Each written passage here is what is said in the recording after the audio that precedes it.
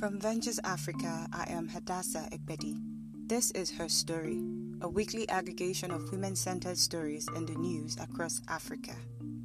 Egyptian women oppose repressive bill to strip them of their rights and freedom. Egyptian women are kicking against a new law that strips away their agency as wives and mothers. Under the proposed law, male guardians would sign marriage certificates, not the brides. This means women cannot marry without the permission of a male figure in their family. The personal status bill would also prevent them from registering their child's birth or traveling abroad without a man's consent. The proposed law would also give fathers priority in child custody, reversing the current law which favors mothers. Nehad Abu El Komsan, head of the Egyptian Center of Women's Rights, said, quote, "In Egypt, women can be ministers and sign agreements worth millions of dollars for the government. But under this law, they will not be able to sign their own marriage contracts." In a statement earlier this year, the Egyptian cabinet said that the new personal status bill was in line with the great social development in Egyptian society. That statement is an irony at best because the proposed law is regressive and does not suit the current times. The law abolishes the legal personality of women and views and portrays them as incapacitated persons. Policies like this is why the fight for women's rights and gender equality must persist. While women are shattering glass ceilings all over the world, Egypt is trying to enact a law that sets them back 200 years. Tanzania's first female president. Samia Suluhu Hassan has officially been sworn in as Tanzania's first female president after the unexpected death of former President John Magufuli on Wednesday, March 17th. Hassan, who was previously the country's vice president, automatically became acting president following the passing of Magufuli and was officially sworn into the position 2 days later.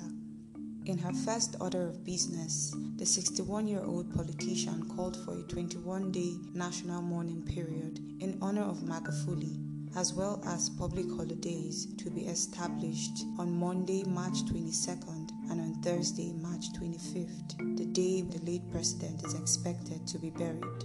This is not the first time that Hassan is making history in the country's politics. She was also Tanzania's first female vice president-elect in 2015. She will serve as president for the remainder of what would have been Magufuli's term. Hassan is now the second woman currently serving as president on the continent alongside Ethiopia's president Sahle Work Zewde.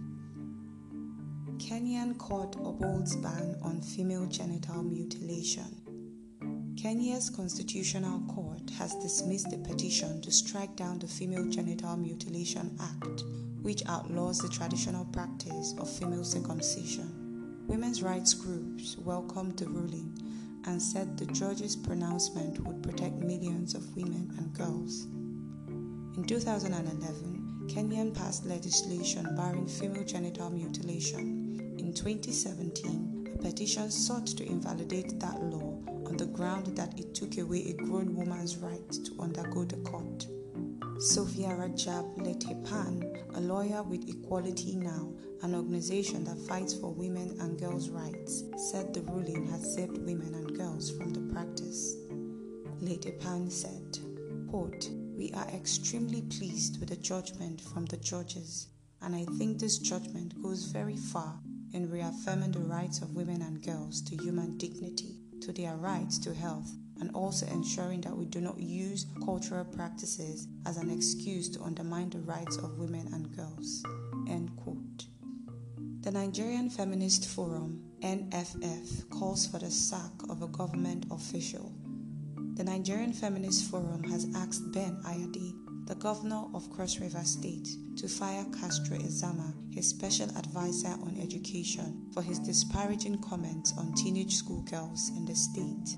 Castro Ezama has gone on a radio show to say about 60% of girls in secondary schools in Cross River State are not virgins.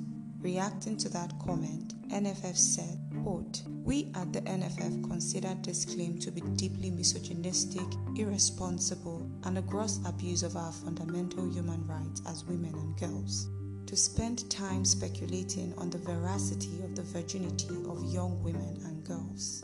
Once again, we are reminded of how individuals in their official capacity as government officials are more concerned with policing the bodily integrity of young women and girls." End quote. They further stated that Ezama's comment failed to acknowledge the undue sexual and gender-based violence young women and girls face in educational institutions in the state, perpetrated by boys and men. They also called for legal and structural reforms aimed at reflecting and enforcing improved women participation in Nigerian politics and their representation in decision-making offices. That's it for this week's episode of Herstory. Thank you for listening. Tune in next week for another episode. Kindly share this podcast. Also, subscribe to the VA Pod on Anchor or any of the platforms that you listen to us on. And follow us on all our social media platforms. It's at Ventures Africa on Twitter and Instagram, and Ventures Africa on Facebook and LinkedIn.